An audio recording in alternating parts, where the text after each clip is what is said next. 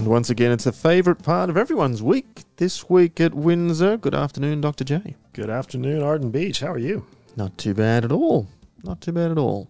Good week at the Link? Always. All right, now what's coming up? Well, we got lots of great things coming up. It's mid-March, and that means Easter is on the horizon. Big things happening, starting with actually the week before Easter. Hymns Are Us is on the 1st of April. The theme is He is Risen. And if you don't know what Hymns Are Us is, I encourage you to come check it out. You might not think that hymns are your jam, but there's something to be said for singing with a full auditorium full of people, and hymns are just so powerful. It's a great program, Judy Bolus and the crew. So it's just really going to be a great time. It's also going to be live streamed as well. So that's on the 1st of April.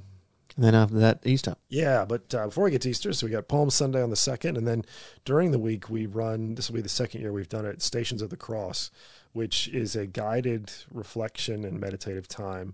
We encourage people to participate. It's going to be set up here at the church on Tuesday, Wednesday, Thursday of Holy Week. And in that time, you set aside about an hour, and you go sort of from different stations that all follow Jesus on his journey to the cross.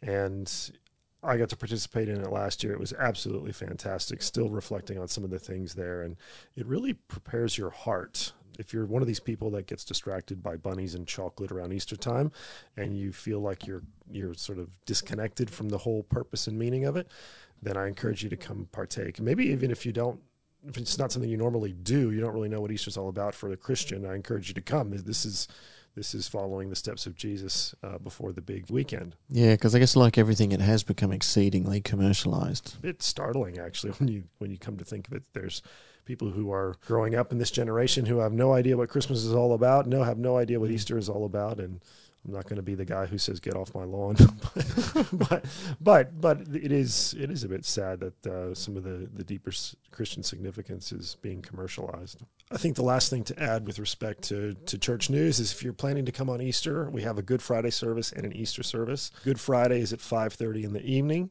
and then Easter Sunday is 9:30 in the morning.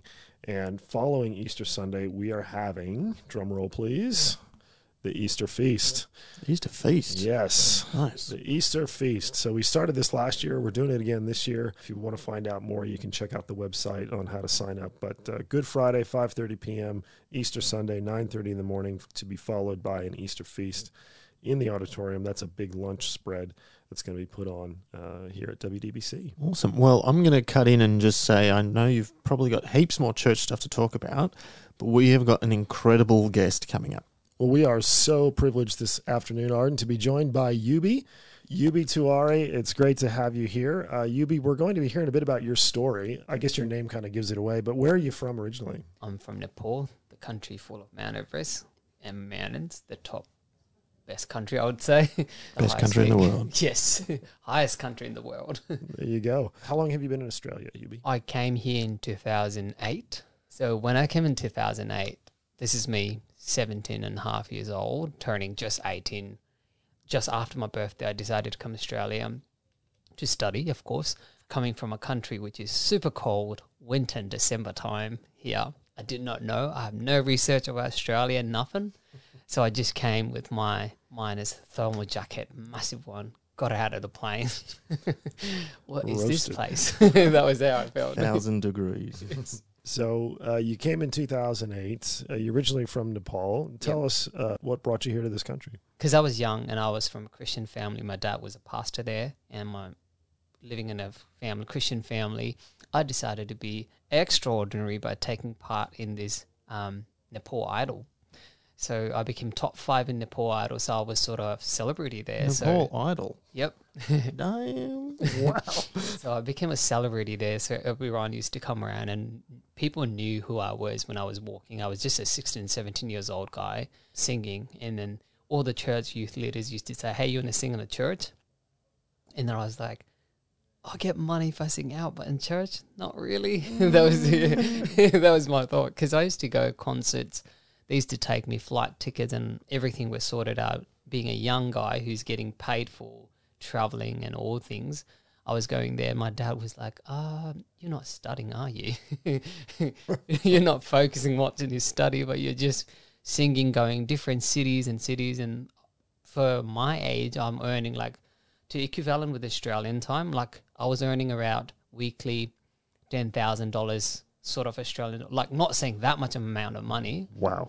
but that's how I was living my life with a young guy who doesn't need money. And then church was going far, far for me, where music was going full on. And my dad is like, nope, you're going to Australia to study. And I just say, all right. Can I just say we had no idea he was going to say that? Yeah. Nepalese Idol, man. Wow. Anyway, while we geek out over Idol, so here you are, you're getting lots of money from being a celebrity in Nepal. Yep. Your dad, who's a pastor, says, something's not right about this. Yeah. Go to Australia, study. Yeah, he gave me an option first. He said to me, whether you're at a different city away from everything and focus on your study. And actually I said, my mates are going to Australia for study, so is it okay? And he said, yeah, you go there too. And that was like sort of, I showed him, hey, I want to go there. And he said, yes, go for it. Because he wanted me to be away from Nepal, because when I go to Australia, I'll be nobody here. That's what he wanted me to be, a nobody, and focus on my study. Yeah.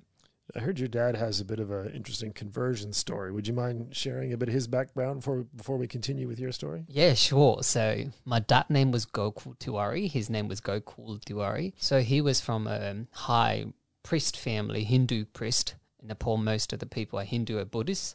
We have caste system in Nepal, so a higher level. So my surname is a higher level caste. So if there's a lower level caste, they don't allow you to come inside their house. You can't. So if you're a lower level caste and you offer me water, I'm not allowed to drink that water. That means impurity. That thing still works in Nepal. He was a priest's son, and he was a priest himself, a Hindu priest doing the worshipping things. So that was him. And then he had a group of, when he was a youth, like I'm talking 18 years old, he had a group of friends who were anti-Christ. They didn't like anyone who were Christian at all. So, and this is my mother's side grandmother.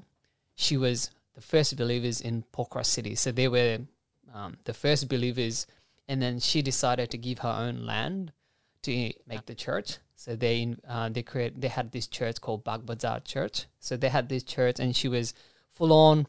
She was out and about, going to places to tell about Jesus and everything. This was my grandfather and grandmother from my mum's side. And here was my dad, who didn't like about it. So he decided to grab one day her hair. My dad decided to grab my mum's, so technically mother-in-law, future mother-in-law hair, grab her hair, took her down to the temple and made her go around 10 times around the temple. Whoa. In front of everyone. That was my dad. My dad decided to go with his group of friends to hit the pastor of the church during the service time, because he didn't like the music being played, singing and everything. So he decided to take the stone in front of the church service. With his hand with the stone. He's about to hit the church people, and then he stopped. He heard this sound from the church sound. He felt like, all right, this guy's talking about Bible at the same time. Like he's talking some sort of word within the Bible, and then he decided to, hang on a minute, why am I hitting them? He just stopped. He dropped that stone, and he went back to a Bible store, bought himself, a person who doesn't like Christians, Jesus, went to a shop to know about what's this Bible about. Because he used to love reading. My dad used to study a lot.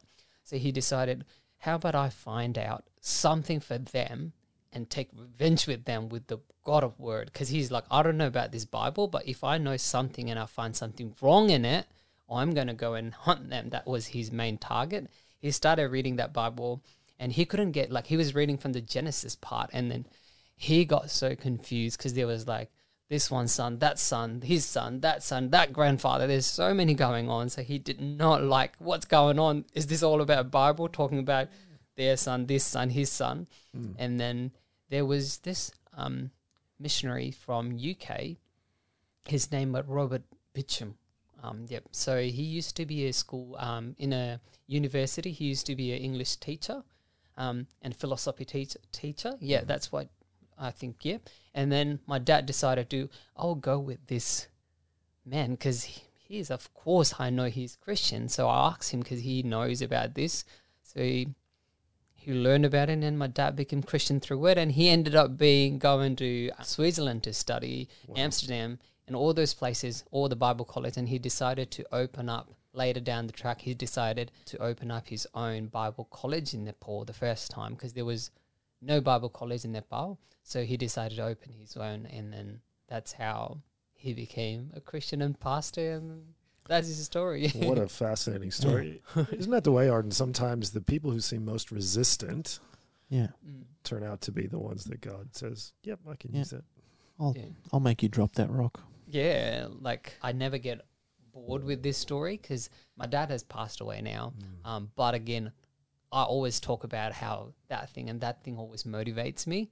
And also I believe most of the people also tells how worse was your dad being anti-Christian and how good was your dad being a Christian. That's how they tell. So yeah, very passionate man. Yeah. Very. So you came over to Australia to study. Yep. How did that move from study into you're now in the army? When I started studying, again going back to Nepal, it's not a rich country. Well, we're talking monthly income for a person, say suppose a teacher is about $200 a month. Still, I'm talking currently as well. Wow. So that money still is good enough in Nepal, but not good enough here. So when I came here to study, my dad gave me the finance of studying here for the first year, and he told me like, look, I can't help you financially, but you got to work yourself as well and then do your rest of it. And I said, yeah, sure, I'll do that as well. So I was studying accounting. I was working in a bar as a bartender. There's another story to it.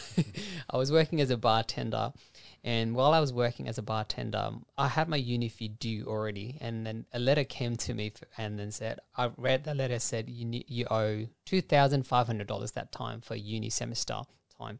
And I said, I don't have that much money now. What should I do? And I was just thinking what to do. And I called my dad, hey dad, do you mind if you send me about $2,500 because I'm broke? And I was just stressed, and I said to my dad, hey dad, I need finance. And my dad just gave me a plain reply, if my teeth is worth that $2,005, take all my teeth. That was my answer. My dad said that. I was like, oh, that's how I felt. And I told my mum as well, and mum said, look, the only thing I could do is pray. And my dad also said we could pray, but we're financially not strong enough to send you right now within 2 days. Closed the phone conversation was enough. And then I went to my room and I looked that up, and I said, God, why was I born in a poor family? That was my answer. Like, why? There's so many rich people. Or maybe why I was not born in a country where these things is not a big issue. And then I went back to my work at King Cross Empire Hotel.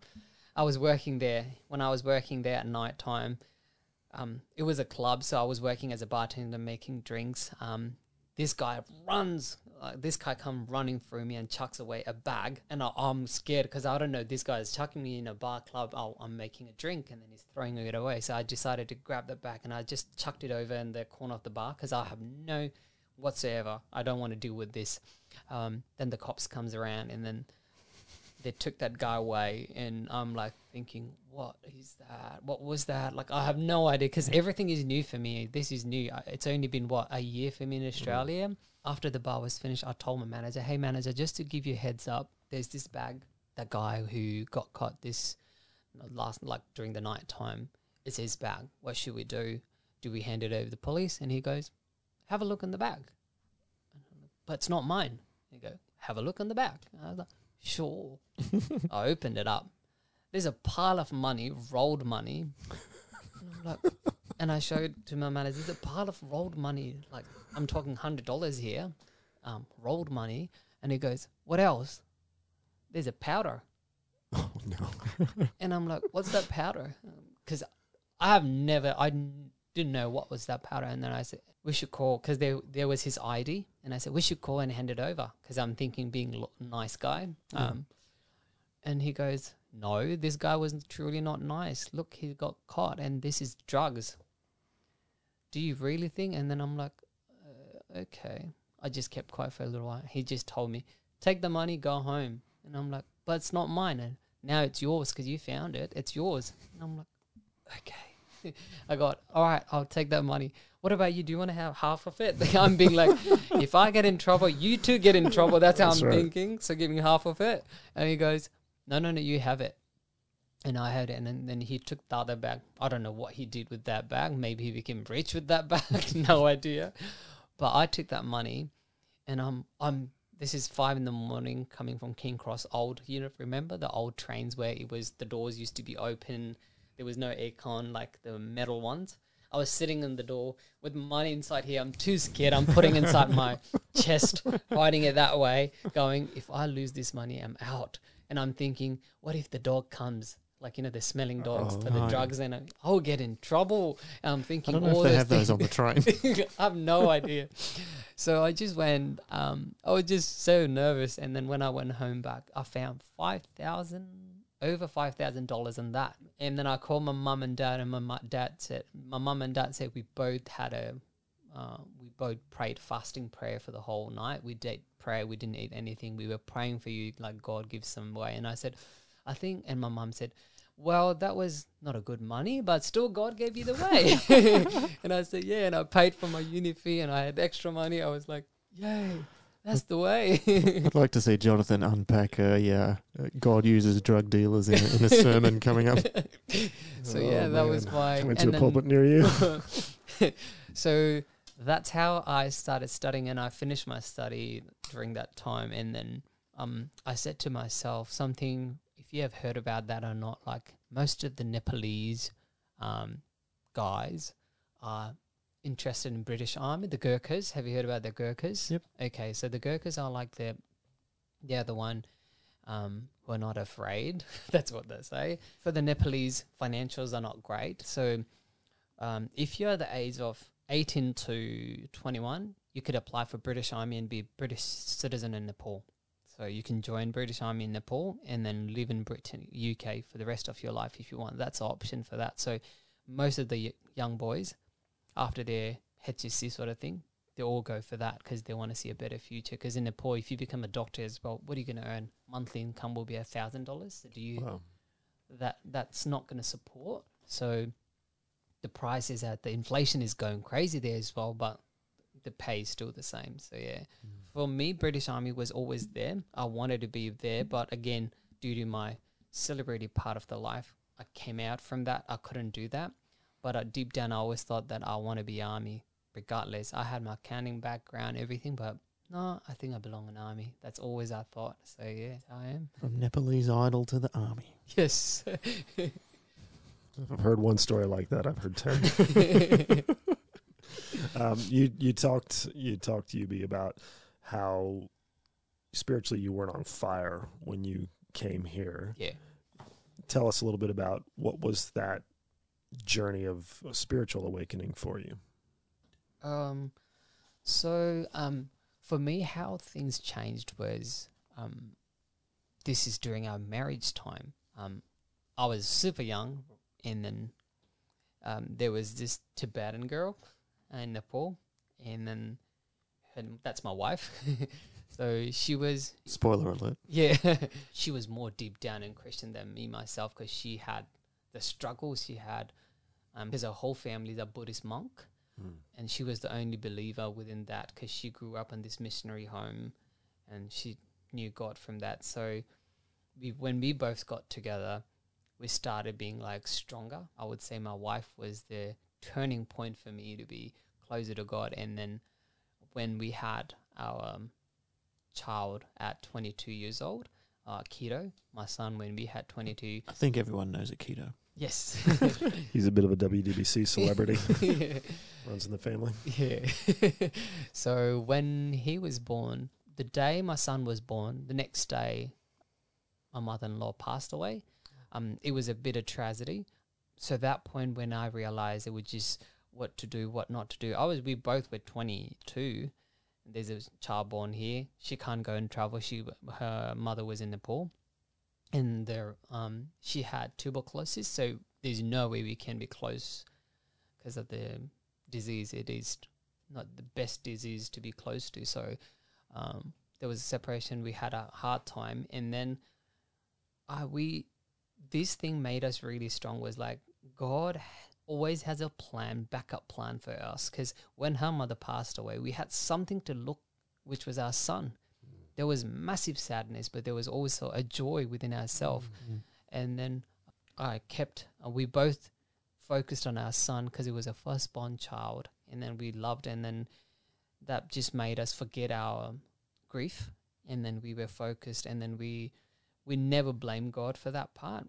9 months, I would say, 9 months after that, my dad passed away in 2013, and then that was again another very heavy thing for me because my dad haven't met my child yet, my son, so we were just going through, wow, what are we going to do? And then I just said to myself, I started blaming God again. This time I said, first time I understand, you took my mother-in-law, it was disease, but my dad, who just came back from a service, and then he was returning home and he had a heart attack and he died on the street and taken to hospital. He was pronounced dead. I sat down in a room and I cried within myself, and I told my wife, I don't believe in God anymore because why is God doing this?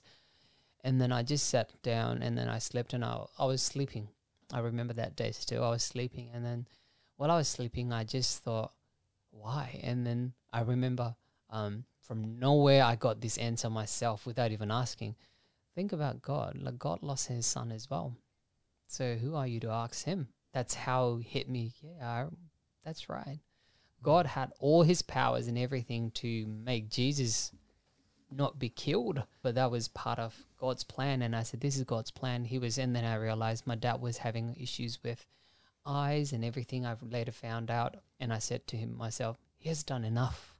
He's done all the he has done all the growing, like thrown away the seeds in the ground.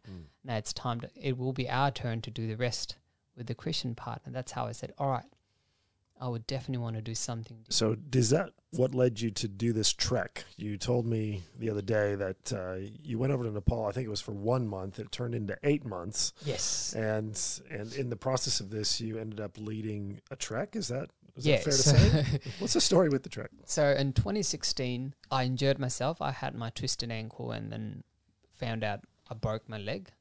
And that was, defense gave me an option, whether stay on a rehab with an army barracks away from family for 8 months to a year, or do you want to get out of army, fix yourself, and come back whenever you're ready? And I said, second option sounds good because I don't want to be away from my family. And I decided on 2016 I'll go to Nepal. And when I decided to go, I said to my wife was not happy with it. She's like, I have not been working for 4 years focusing on child. This is the very time I want to work now, and you're telling me to go to Nepal. And I said, well, only for a month. How about that? And she goes, only for a month, because I'm thinking in my head, I know I'm not staying there for a month. It will be more than that. Dirty dog. So I decided to myself, and then we packed everything and kept it in the garage of one of our friends, and we moved. We went there for a month, and then when I looked at the church, I saw these people, and then the youth were still the same youth that I left when I was 19. I'm 25, 26 years old, and the same people were leading the youth. It's not a bad thing, but still, all the teenagers were there doing nothing. Like, they would come into church, they would have a teenage service a little for 1 hour, and then they would just vanish. And I said, what's next? Once this all youth goes away somewhere, get married or happen something, what's next? The church is going to be empty. That's how I started thinking. And out of nowhere, I said to the church pastor, I call him uncle because he was really close to my dad. I said, hey, uncle, do you mind if I take 1 week Sunday school? And he goes, yeah, sure. And I took a Sunday school, and then the Sunday school teacher's like, hey, we're doing some camp. You want to get involved with it? And sure, when is it? Next month. And I call my wife, hey, we're doing youth next month, so I can't go to Nepal, Australia. Do you mind staying? And she's like, she believes in God as well. So she's like, she can't say no to God. I was like, yes, deep down, yes. With the finance part, I had not much that money. Whatever we had, that's it. And then I asked my sister, who's in America, hey, can you support us financially as well in case we need it? Needed another drug dealer to come by. Yeah. Not in Nepal. Next week, I had a chat with the youth, and you decide, all right, we'll let them practice music. And I said, yeah, that's what they want. Teach them. And how about every month, once a month, teenage leads the whole church. I want to see that. And I'll be the choir leader at that time. And then my wife goes, what do you mean? Because you're leaving. We're leaving. We're leaving. And I said, Another trick. We're leaving. And then I think I should stay. And she's like, okay. This is my wife. We did a lot of things within the middle time. We decided going Easter, we decided to do dance. Like, I know how to dance as well, cultural dance, not like the modern dance, more the Nepalese cultural dance. So I decided, all right, we're going to hire massive amount of clothes. The fund is from me. I will sponsor you guys all. And they go, okay. So we had around 60 youth and teenagers go in different areas, sing, dance, talk about God, come around. Because when you dance and sing, because in Nepal you're not allowed to preach openly about God. You can't change. But hey, if you dance and sing and talk a little about God, there's always a loophole. One of my dad's friends said, this will be so awesome if you could go down a mountain close to the base, Annapurna base camp area and do it. And I'm like, Uncle, that's so far. Because there's few, I think 2 or 3 believers there, and then not much people knows about God there. Have you thought about that? How far away was this from where you were? We're in the city, and the base camp we're talking about 6,000 feet. This Annapurna base camp, third highest mountain, sort of. Yeah. And I said, Uncle, that's too much. And he goes, you're army. You know, you can't pull that on me. I mean, it's true. So I said, Uncle, how about you go? And he's like, how about you and me go? And he goes, I'm 68. People asked, who is willing to go with me to base camp, around the base camp to do a service? And we'll be staying there for 3 days. And then there was more than 100 people who raised their hand because they were excited. And I'm talking from 13 years old to 60 plus years old are talking, and they're raising hand, and I'm like, these guys don't know what's coming next, because it's not a joke. It's not like going to a Woolies or Coles. It's hike, cold, snow. Wow. How many days hike was it? 2 days hike. You need to do 2 days, not non-stop, but 2 days for Australian. For you guys, it will be 4 days. Wow. Yeah, 4 days. You need to do 4 days. For us, 2 days. But just stab us in the back, mate. Don't worry. yeah, because you need to have our high altitude and also climatize yourself. For us, it was just, okay, we'll do it. And then I bought around 20 kilos of chicken. I'm thinking army here. And I bought fruits, oats, biscuit. Like from there, this is all the Anzac Day thing. I'm thinking here, we're going on a war here. So I got to prepare, because then I saw protein there. I saw carbs there. I saw nuts. So I deep fried 20 kilos of chicken, more like a chicken jerky kind of thing. And I packed it in a small plastic bag. I had around 62 people with me. And what happened when you got there? Okay, so pretty much when we took everything with us and we went there, 6 a.m, we started doing that walk, and we were supposed to be there. And 2 days was our hike, but we finished that within that night at 1 a.m. Wow. We were still walking at 1 a.m. at night. Well, you really picked the good ones. You'll be surprised with the pictures that I have. Trail is like a goat trail. So if you drop down, you're dead, you're gone. You would never be able to grab the body away. And then we prayed, we went with that way. And I have 12 years old kids. And now I think about my son. That parents trusted me so much. That's how I thought about, geez, they could trust me. There was this little church which was like a, you know, you have seen the Jesus, how Jesus was born in a cow shed. It was exactly the same similar church in a mountain area. And then the church pastor was there. He was welcoming, and he had cactus soup for dinner for us. And all of us are city people, so we don't know what's a cactus soup like. And then he goes, for your mains we have potato, and for your to get rid of the cold we have cactus soup. And everyone's like, yeah, we're keen for it. We're hungry. We need something warm, because it was snowing as well. Of course it was. And we all sat down there, and we had this shade. We were sleeping on that shade, and then we have haze on the ground. That was our floor mat, haze.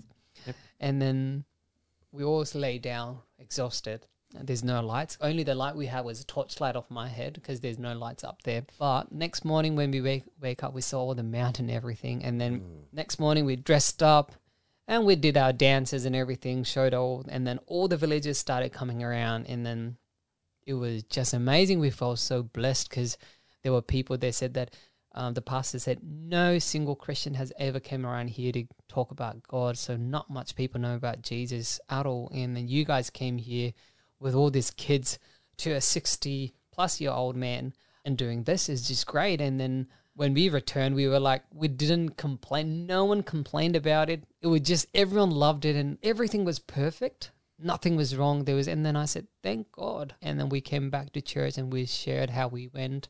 I was so blessed. Like, I know people knew about God there, but I was super blessed myself as well. And then that's how it made me motivated. Like, I need to do more for the church. And then I came to Australia. My wife is like, all right, that's enough. Wrap up time. It's 8 months. We got to go. 8 months happened. I came back to Australia. I was in army and I said, I want to go back to church again. Like, I want to go do that thing again. But this time I want to thank those 62 people by taking them to, I took them to the worst place, the riskier place. I want to take them to the most luxurious place to say thank you, because I have finance now to help them and support them. So I decided to go back in 2018 with good finance, and then I said we'll do a 2-day stay in a 5-star hotel. I made all of those kids who are now teenagers and youth and everything, to all those 62, I did all buffet for them and everything. I sorted out and said, I want to thank you, because I was not able to thank you that time because I didn't have much finance, but this is my payback for thank you for that, because you guys trusted me and did the gospel with me. So I want to thank you. And then we did that. And then they're the youth leaders now and doing great. They're going places now without now. I just called to, I think 3 days ago, all the youth are doing a football tournament. So all the youth, Nepalese Christian youth, are playing a football tournament, and football is like a massive, not soccer, we say it's soccer here, but they're doing a massive Christian soccer, so that way they will do it in an open ground, so all the non-Christian can get involved and they will have on their shirt about Jesus and everything, so they can see. So what a story. Yeah. Well, Amazing. We're so grateful that you could come and share with us, and I hope people at Windsor, when they see you, they'll come up to you. And this is why, sometimes people, they see someone new at church, they don't go up and they don't talk to them. Like, look what you're missing. I was thinking the same thing. Like, how many opportunities have we missed? How many people have we not valued, just in passing or whatever, and not taking the time to get to know someone? Yeah.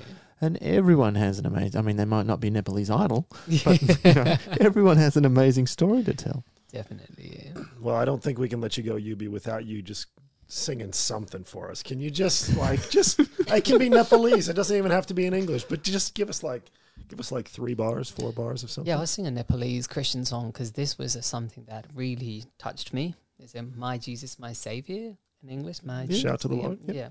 Mero Yesu Muktidata Tapaiलाई छैन अरु अरु कोही गर्छु स्तुति तपाईको त्यो अमोल प्रेमले मेरो सान्त्वना मेरो सुरक्षा बलियो छत्र छाया तपाईँ कहाँ आउँछु स्तुति. I'll sing that much. Love it. Amazing. That's so good. What a blessing. Thank you so much, Yubi. Give our love to Akito and to Tenzin. And Sure. Yeah, we're really glad you could be here with us today. Thank you. Thanks for coming. It was awesome. Thank you for having me as well. Well, that was an amazing catch-up with Yubi, and I don't think we saw, 80% of what was coming. Like, that was incredible. No. I mean, everything from hair pulling and throwing rocks and drug dealers, drug Nepalese Idol. Amazing. Did you ever get tempted to go onto a talent quest show like that, Ardin? What would my talent be? Oh, wow. Wearing Star Wars t-shirts. That's not a thing. Some people, though, they like to just go to be in and amongst it. And I could see you as somebody who wants to get amongst it. Like a roadie, just hanging on. Is that what a dag is? Yeah. So you admit it, you're a dag. In all senses of the word. No, what it was so grateful to have Yubi, and just hope everybody was blessed. I think one of the things that I'm going to take away was two really. His dad saying, you know what? The goal in life is not to be a celebrity. Mm. How many of us would stop our children who are a celebrity and say, no, life's more than this? And the second thing for me was his desire to go back with those kids and say, thank you. I want to thank you and bless you. 62, leading a trek, sharing the good news. Wow. Amazing. Yeah, I would encourage anyone who's listening to go and catch up with Yubi when you see him at church, and anyone else that you haven't had a chat to, because everyone does have an amazing story. Well, it's been good catching up for another week. Thanks, Dr. J. Thank you. We will do it all again in a week's time.